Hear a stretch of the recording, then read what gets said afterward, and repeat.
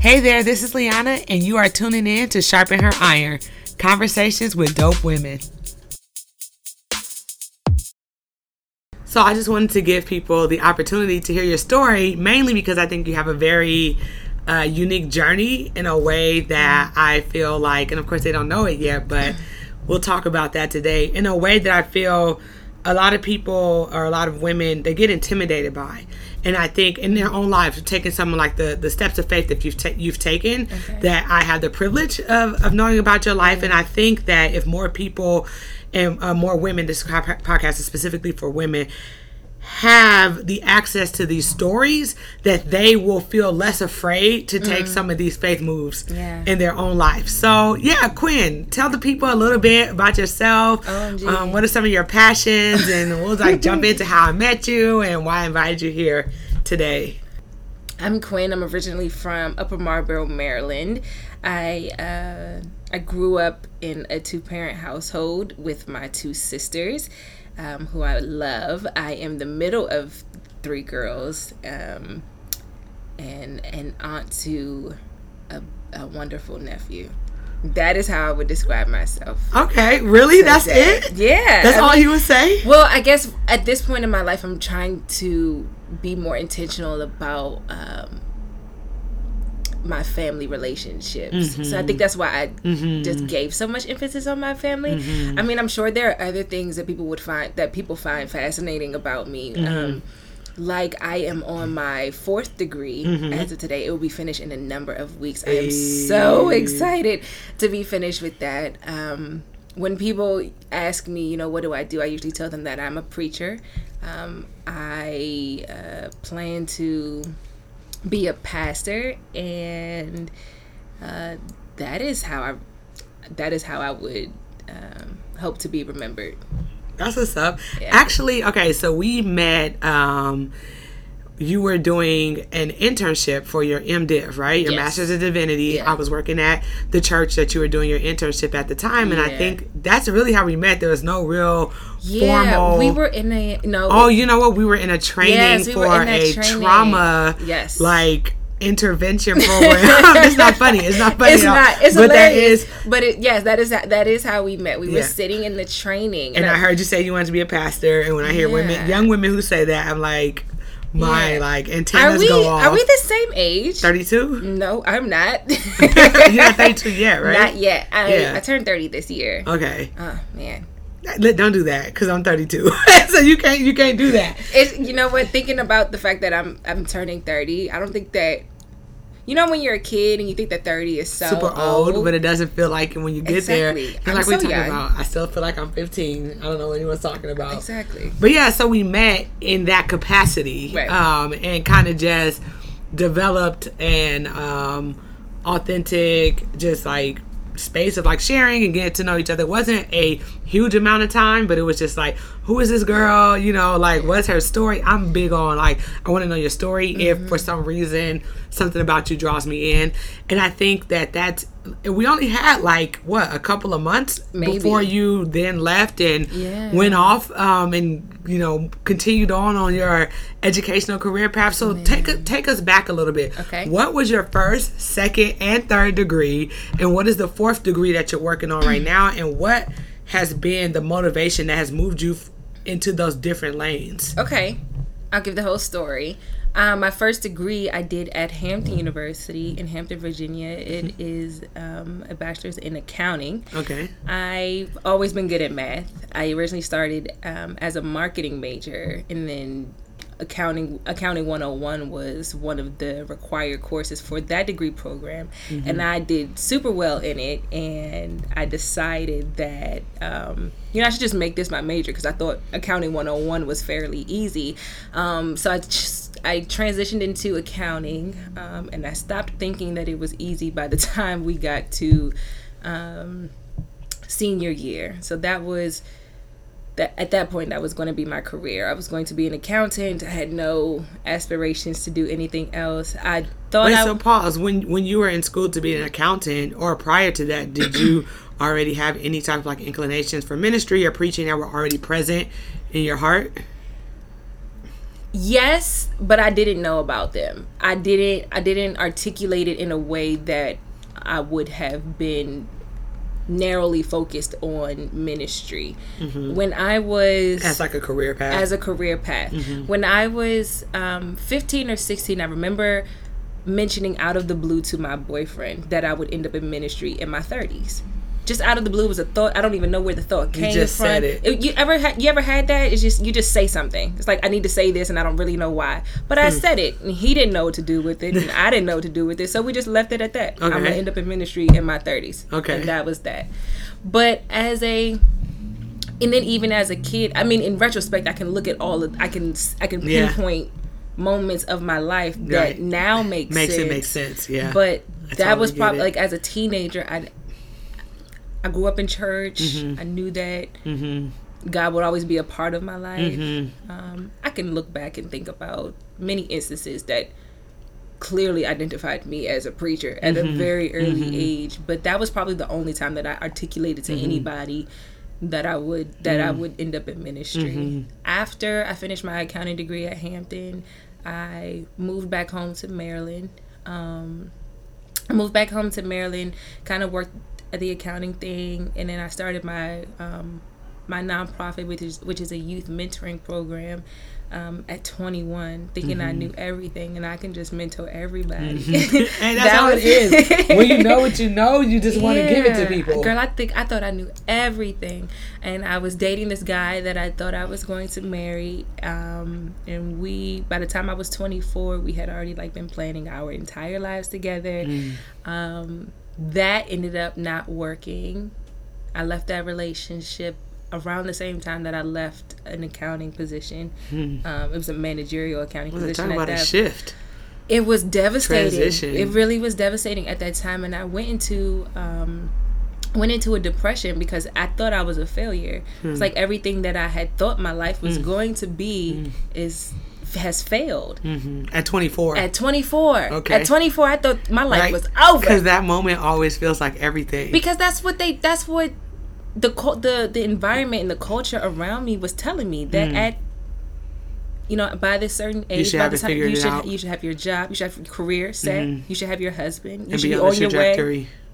On your way. So what happens when what you thought you were there, and then you look up and you're not? Exactly. Based on that paradigm. Based on that. But that was the norm. So many of my friends and even my family members got married at 24, 25. And I thought I was missing out. I thought I was going to miss out if I hadn't married this man. But I knew, when he and I began speaking about marriage, the peace in that relationship left. I mean, I couldn't sleep. I had insomnia. It was like, something about this relationship isn't right.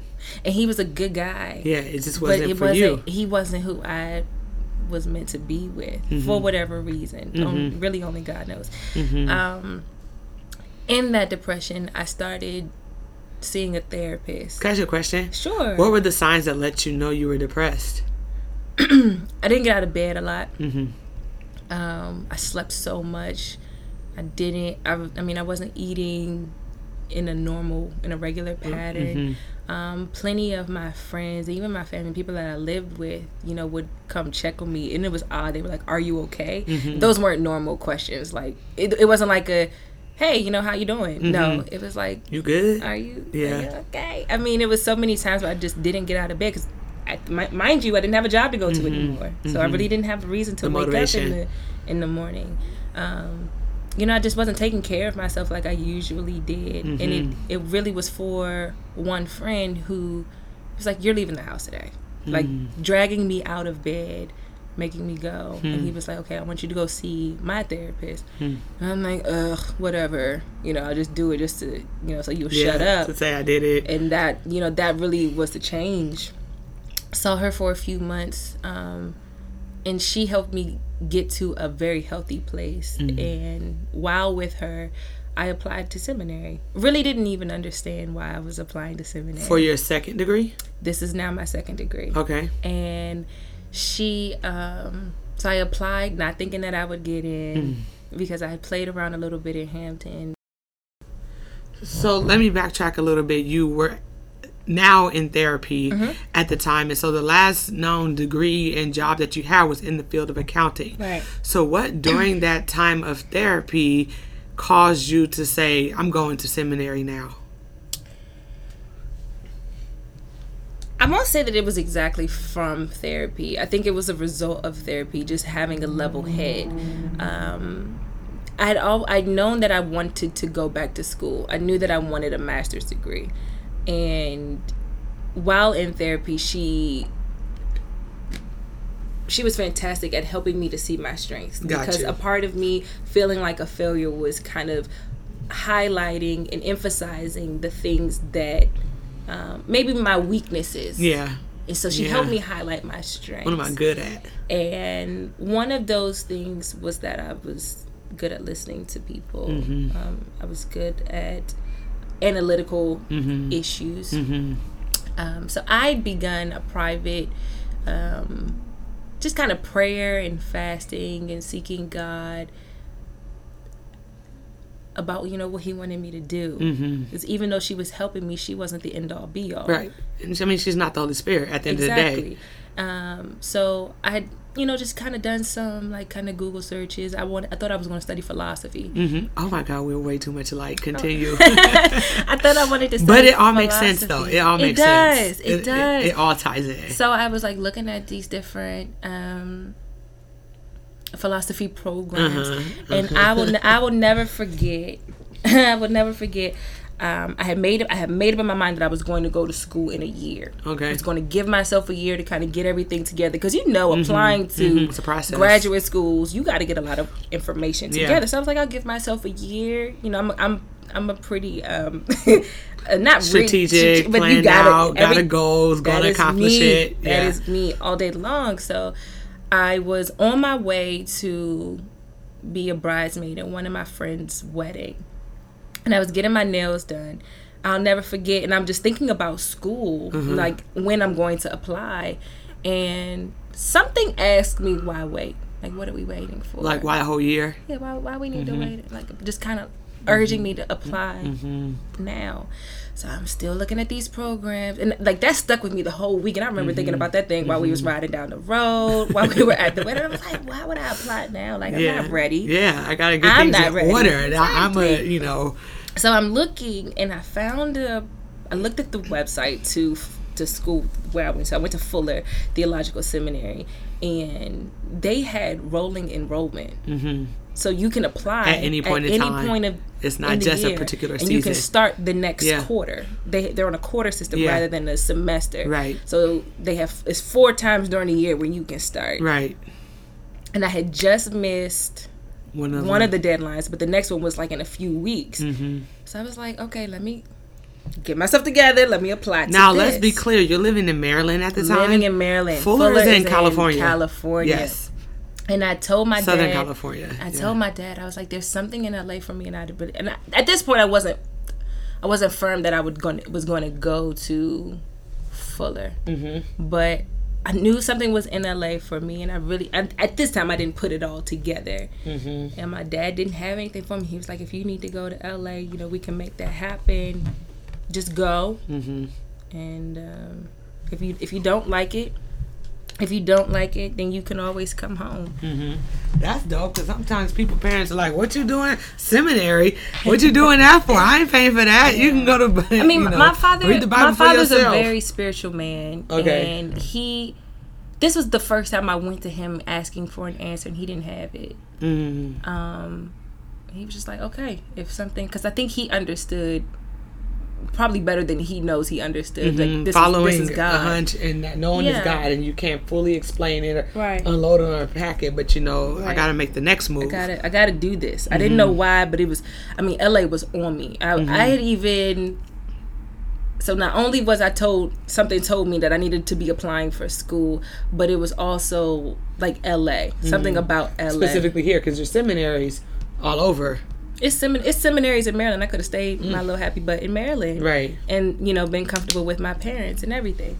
So my dad had an old client that lived in Arcadia, which is not far from where the school is. It's Pasadena. actually down the street. And he arranged for me to spend a week out there to come and experience it. Visit Okay. LA, whatever that meant. And I arranged at the same time I would be out here, I arranged a tour of the school. Okay. This is before I applied. So I came, and I remember falling in love with LA as soon as I got off the plane, girl. What'd you fall in love with? I fell in love with the mountains. Okay. We don't have that. We have mountains in Maryland, but not where I live. And it was just beautiful. The weather was amazing. It was October when I came to visit. Yeah, it was the 90 sun was degrees. out. Oh, I will never forget. It was so hot, but it felt good because I had left the freezing cold in Maryland. I was like, I can get used to this. Yeah. And I visited the school, and everything was wonderful. All the people were nice. Everyone was lovely. And they had what's called a Festival of Beginnings, which is basically their opening chapel. And I remember being in the chapel with my tour guide at the time. And I remember feeling this overwhelming presence of God. It was, he was just there. It's those moments that you can never fully explain, but you're so sure. You know how the sun like shines in on the window? Yeah. You know in the movies when it goes, yeah.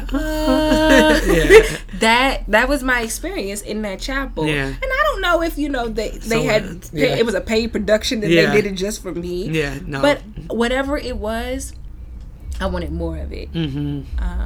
So I remember leaving there thinking that everyone was, high on California sunshine and life was so grand. So I applied, not thinking that I would get in again because I thought I had played around too much at Hampton. And once God had dealt with me and my doubt and kind of like remorse for the decisions that I made in undergrad, let it go. So that was in October. I came to visit.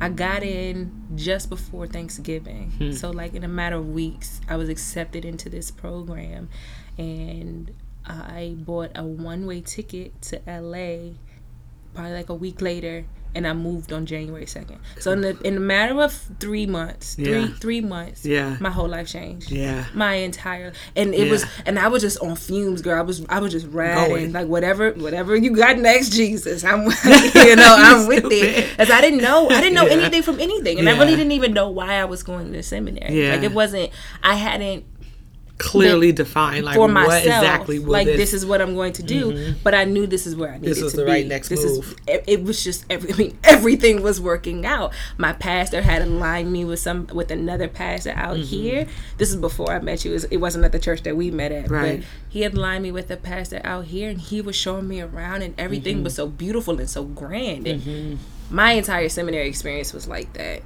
And Oprah, the theologian Oprah Winfrey says, it says you don't have to know it all in this tree. You don't have to know the full picture. You just got to make the next right decision. Yeah.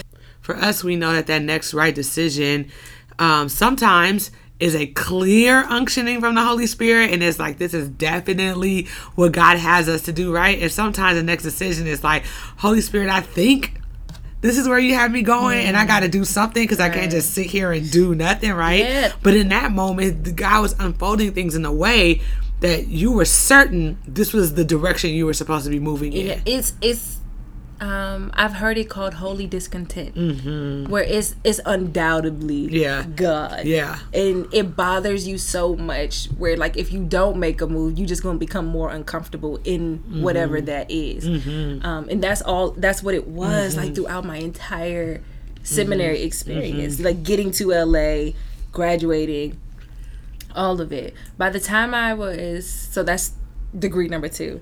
By the time I was near your master's in divinity. Master's in divinity. Okay. So we have a bachelor's in accounting, master's in divinity. And this is where I met you. Yes. I met you because meeting you at the church was part of your internship to finish up your master's in divinity. You have to complete an apprenticeship under a pastor. Right. Under a role, like in a role that you would be interested in, so right. So that is what I did. I was the gentleman that I interned under, he was focused on discipleship. Okay. I was actually placed with him. It wasn't my choice. Okay. I was actually placed with him, but it ended up being a divinely connection. A divine connection, like you wouldn't believe. Like it's, sometimes we are still connected, and it feels like he often says, I feel like I'm talking to my younger self. And I'm like, I've never met anybody that understands me the way he does. Like, that's we could be rambling and we understand each other. It's just like, that's all God. Yeah. Toward the end of that. But hint, it wasn't just the school that brought you to California. It was the relationships that God had for you to develop in this season of your life as well. Yeah. I mean, I've built a very full community here in LA. That's like amazing. This feels like home. Even if it's a second home, it feels like home. Like the people, the way that they love me here is past family.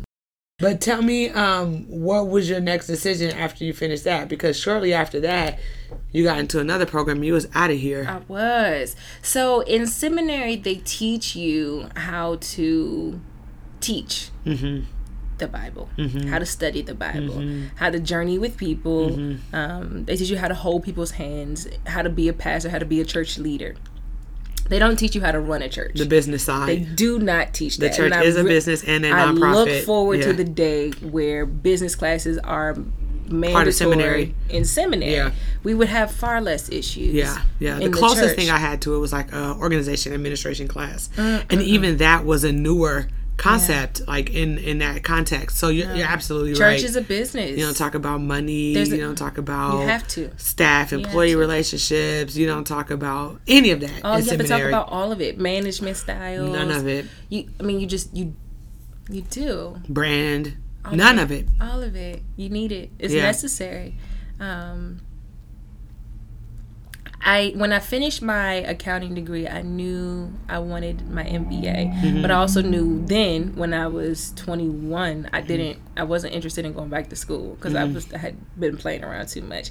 So I was like, okay, now it's time to get the MBA. I see why the MBA is necessary for what I want to do with the rest of my life.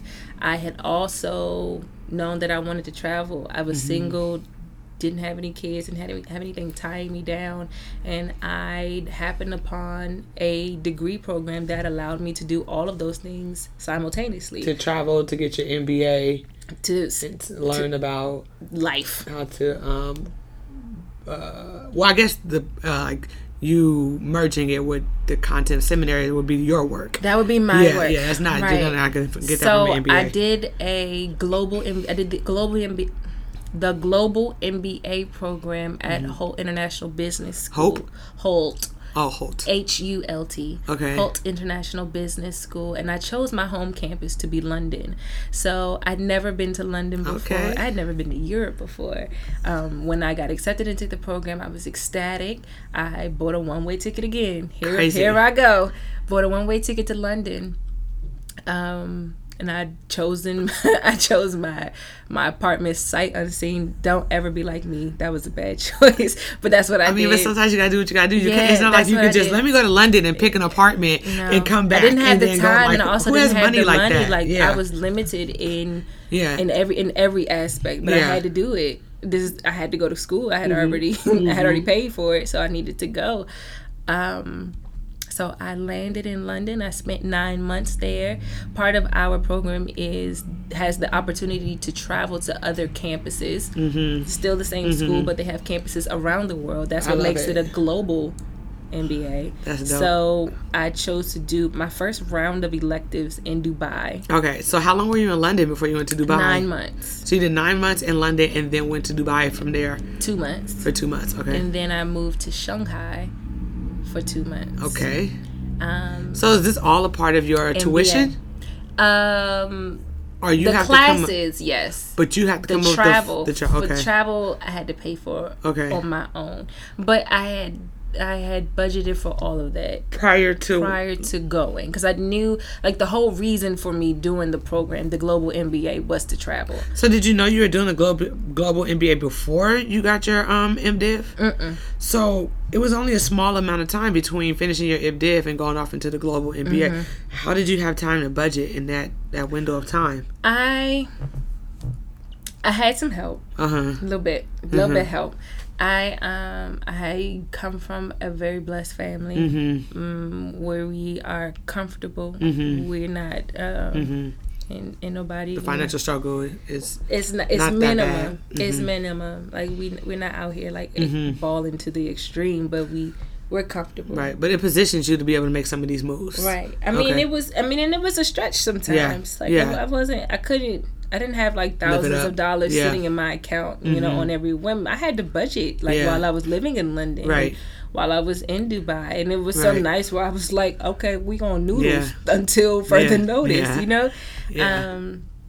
But I did my best, and I made it through by the grace of God. A couple of times I was like, Jesus, we gonna have to make this stretch, because when you start dealing with currency exchanges and different kinds of taxes, that money goes quick, and then you can't budget for things that you don't know about, things that pop up. But here's the deal really quick before you go into the next part that I think about is like, okay, so everyone doesn't necessarily, some people don't have the option to ask for that help, right? They don't have someone to ask for it from or to get that assistance from. But what I also run into is people who are too prideful to ask for help when they can. And so like one thing that came to my mind was, because many people I run to, like, I don't want to ask for help, I want to do it by myself, and I just don't really know where this paradigm comes from, this mindset that it's not okay to be assisted in your journey, you know. And so when I hear you saying, you know, hey, I had the opportunity to be able to get some assistance in this area, I want to pause and just like validate to whoever's listening to this, like, it's okay to ask for help. And asking for help doesn't minimize your effort, you know, the journey that you're on. It doesn't mean that, you know, it's any less value, you know, to that process. And I guess I just want to say that because I think a lot of people are too prideful, and it can hinder you from moving forward into some dope opportunities 100%. Because you don't want to ask for help. I mean, it was hard sometimes asking for help, because it is pride, right? Like you want to feel like you can handle your life on your own, but nobody excels, nobody achieves without the help of other people. I'm saying there's a small amount of people that have, a very small percentage of people that have never had help, and I don't know any of them. You know what I'm saying? I mean, who makes it without no help? But so the question then becomes, where do you think, we will continue to your story, but like that makes me want to think deeper in, well, if no one has ever made it without help, why do people fear getting help? Child, that's the enemy in your mind, messing with you, leading you to believe that. Because I mean, I've dealt with this. If I ask for help, that means I can't handle it, and you look incompetent. Like you look like you can't do your life, and like you're. But you're somehow less than. But even though it is the enemy using it, the story comes from somewhere. It's lies we tell each other. It's lies from culture. It's the lack of transparency. Yes, people don't tell you they've been helped. My best friend and I, we talk about this all the time. We've included that level of intimacy into our relationship because friends need to talk about money. Like my best friend knows my credit score, and she knows what struggles I have financially. I'm aware. I know general because she's married. I don't know as many details, but I have a understanding of what her and her family are doing. You gotta have some people that know the insides, the details to your life. We love that. We love that we're able to share our financial goals and like what we're working on. And she's more advanced in that area than I am, so she often helps me. She helps me. She's like, no, you need to do this, boo. Can I tell you that the budget sheet that I use to help the kids that I pastor, because I'm a very practical, you know, I'm gonna tell you about Jesus, and I'm gonna tell you let's put together this budget too, how you gonna live your life.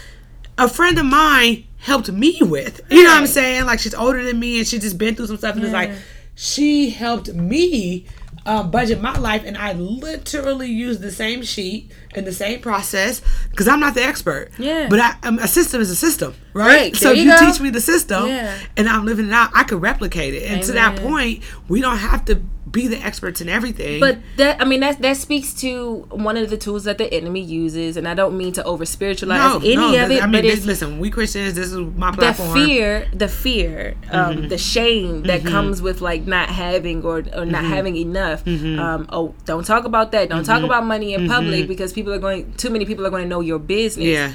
No, baby, I'm blessed. God gave me everything that I have, and everything that I don't have, He's teaching me how to get. Period. I'm not about to sit out here and show everybody my bank account. But I'm happy to share the wisdom that I have. Yeah. I mean, that's really where we should be if we're going to be Christians like we say we are. We got to believe the promises of God. Right. Right. And the word of God says we overcome by the blood of the Lamb and the word of our testimony. Yes. And if we're not sharing our testimonies with each other, hence the reason why I even create this platform, then people don't know that they're not so alone in their journey, and that they can also gain insight and wisdom from people that have gone through similar processes. Right. And I know I shared one time in something that I wrote, but it was like people can't help you unless they know that you need help. Yeah. Nobody's a mind reader. Yeah. Like part of why I was why I was in a depression then is because I didn't tell anybody how much I was hurting and how much of a failure I felt like long then. Like long way back when. Yeah. But with my finances, I have grown to a place, and I've had to grow to this place, and I'm still growing. But to say, you know what, I don't have it. I'm gonna need somebody to help me out right here, and not feel like so ashamed. And I'm still making mistakes. Yeah. I'm not perfect because I want to feel. I pray all the time that God help me to be independently wealthy.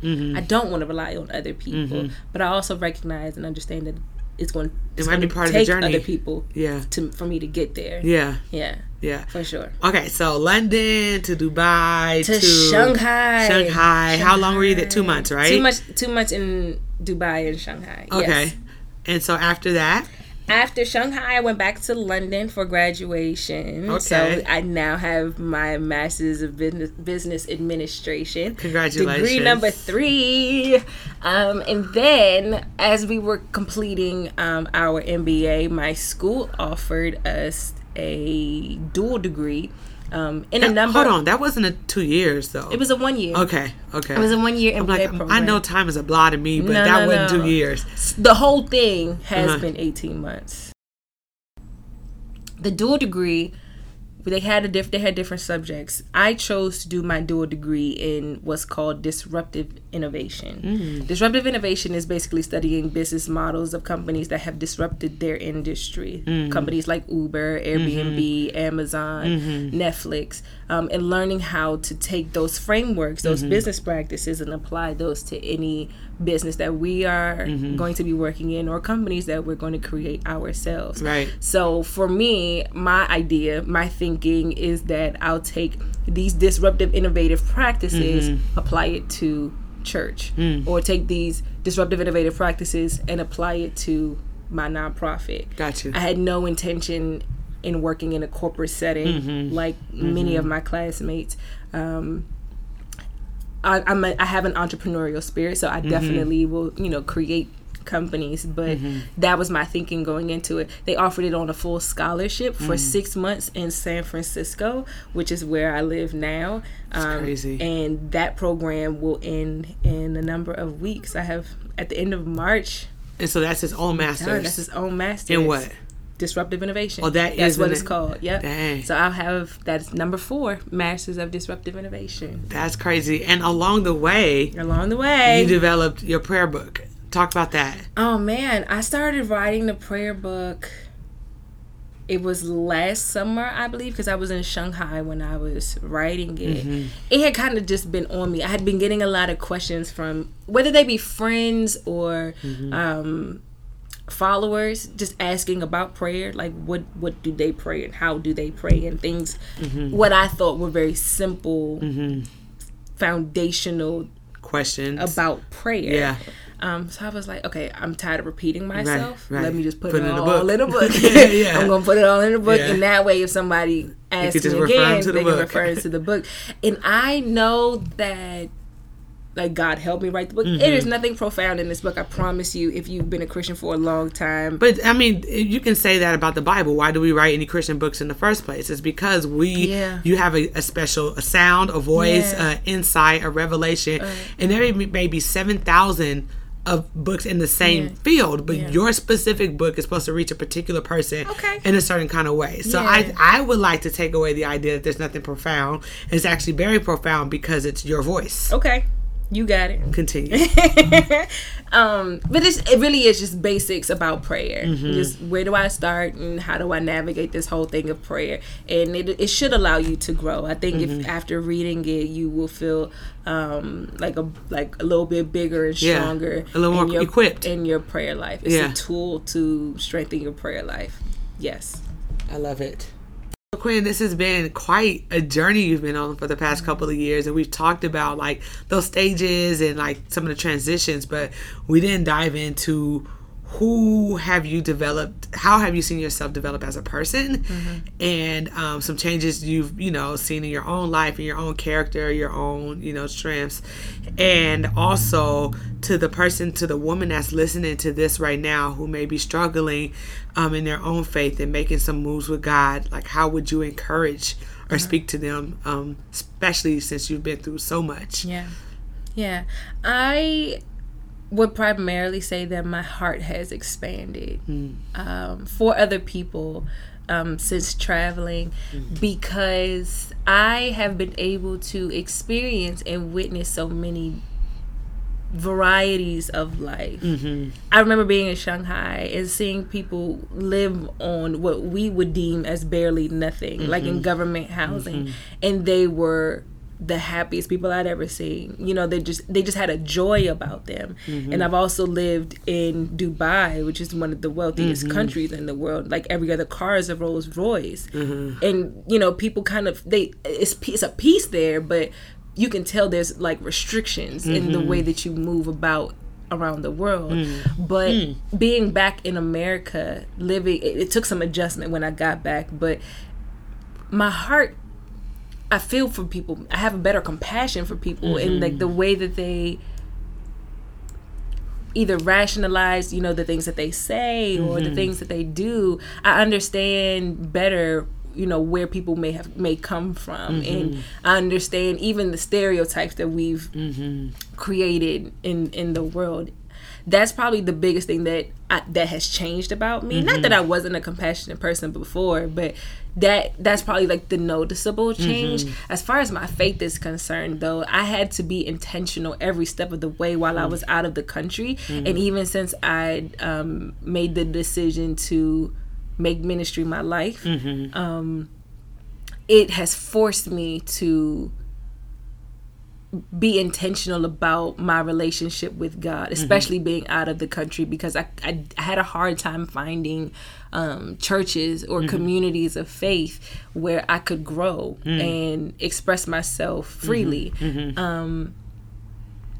But additionally, God sends people to me to where, like, I have to have the answer. Well, not even I have to have the answer, but I want to be equipped with the answer, which forces you back to your word, which forces me to go study, because I don't want to be one of those quote unquote preachers, pastors, ministers of God's, or even a Christian. Bump all of the titles, a Christian who can't answer questions for people who are lost, right? And I don't want to be, well, I think. No, I need to know that I know that I know. Yeah, go get the clarity. It's there. It's not hiding. Right. So this whole journey has forced me to make sure that I was right with God, in God's presence. And I make mistakes. I'm no version of perfect. Okay, so playing devil's advocate, if I'm like, I don't know what that means.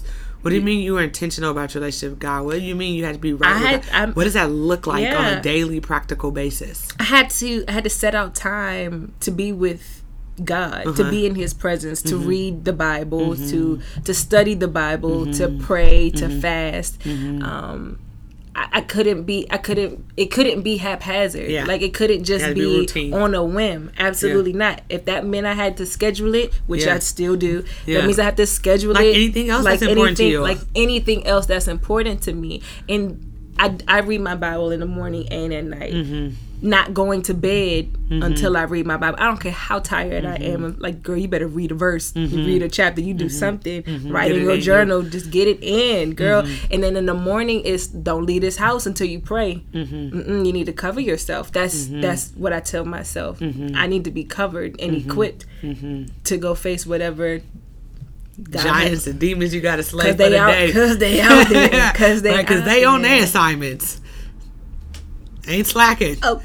Ain't slacking on there. So what we out here doing. Yeah. Because whether we get it in or not, they are on cue, on assignment. That is the true truth. Listen. So I'm listening in, and I'm deathly afraid to make some like major moves in my life right now, but I feel like God is pulling me in a certain direction. Like, what do you have to say to me? Well, how can you kind of help me in this space?